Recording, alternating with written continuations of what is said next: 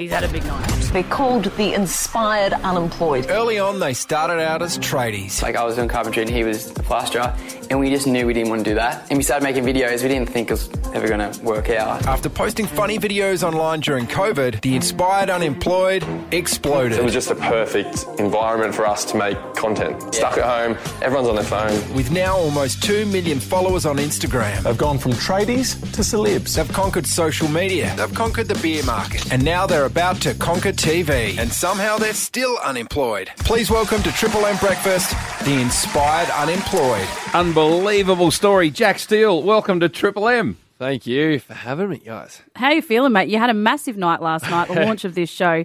What did you do, like a big 400-person sort of viewing?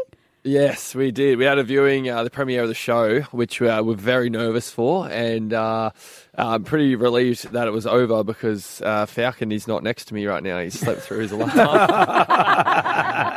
This is the first interview I've ever done. I know I've done a few, but without him. So, yeah, I hope he's listening and feels bad. It is strange to see you without him. Tell me a bit about your relationship. Were you friends first, or are you like old friends, or did you meet on the work site and then you just knew you had good chemistry and there was something in it? Yeah, it's funny because he's actually a year younger than me, so he's the whole way through school we were mates, but we weren't too close. But then after school, I guess we started going to festivals and just having having a good time in common.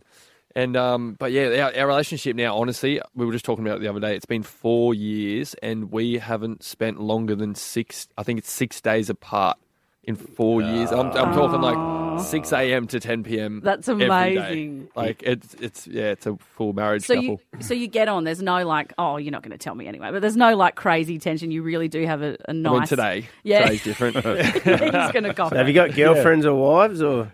No, we don't. Perfect. You're each other's. Make the most of it, we wouldn't party so hard if we did. So yeah, that's fair. Probably should get some here. So sick of being tradies and started posting a few things and all went from there. Honestly, we don't know how, but we were like working on the job site as it was blowing up. So I was a plasterer for like 9 years, and Falcon was a still chippy getting labourer. plastered. Rupert. Sorry. Goodness me. The dad jokes are coming out. Yeah, no, honestly though. So we're making videos and just to be honest, I was just not enjoying plastering at all. I was doing anything I could to get out of it. Yeah. It was hard though making videos, sometimes dressing up as bloody Britney Spears or something, then going to the job site the next day when you're not a proven concept, you got like 5,000 followers. Yeah. And all your friends and family, my dad's my boss. Oh, look at Britney. Oh, no. Oh, they're like, mate, are you on drugs? Like, are you all right? Like, you need some therapy or what? You've met some big stars over the last few years, Shaquille O'Neal and Margot Robbie, to name a couple of big ones. Who are you most nervous around? I don't know. Like, I feel like Margot was the most down to earth and humble and beautiful person I've ever seen in my life. She just wins. I don't care what you say. How'd you go being around her? You would have been just panicking. It was just weird. Like, she was just so normal. And then we filmed a video with her. So for our Instagram. So she's like the biggest Hollywood star right now, and I'm standing there with an iPhone and I'm telling her what to do and where to stand. And I'm like, and Falcon's behind her with shorts on and in a Kubra, no shirt, dancing. Yeah. I'm like, it's weird. So if you just look that way and just like say this line, and then I'm like, am I serious? Like, Jack, shut up. She's a producer of a $1 billion movie. I know. And this is the thing. Have you had any super like cringe moments that you can't stop thinking about afterwards? We're in Ibiza the other night, and I was talking to Chris Hemsworth of all people. God. And I had a few beers, and I dropped a water bottle at his feet, and I was like playing around at his feet, and I could barely pick it up. I was like pretty much tickling his toes. It was What was the big Shaq like? He's just big. He's so big. 7'2". His foot size is 22. Oh, what? Yeah, it's 22. 22, and he had a stunt double that was 6'7", and when they were together, he literally looked like a little kid. I can't believe it. 7'2". Everywhere he went, he just has. I honestly feel sorry for him because he has such a presence. He does. You know, he's walking around with an entourage and he's that tall and he has to bend down over every door and stuff, you know?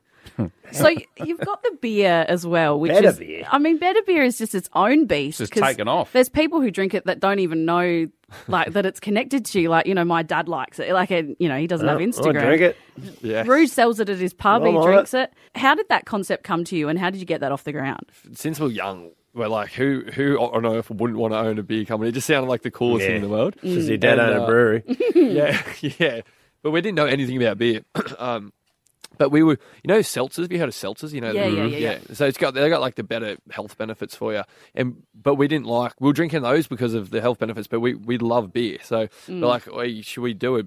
Should we do that in a beer? And honestly, just called our business partner now, Nick, and just went from there. And it honestly, when we launched, we said, I was calling Nick. I was like, can we might take the business card and go around and purchase some cases to get the sales up, because I was worried it wasn't going to sell. And it sold out nationwide in like 3 days or something. And but it wasn't planned to do as well as it has, like honestly, at all. I think because it's a good beer.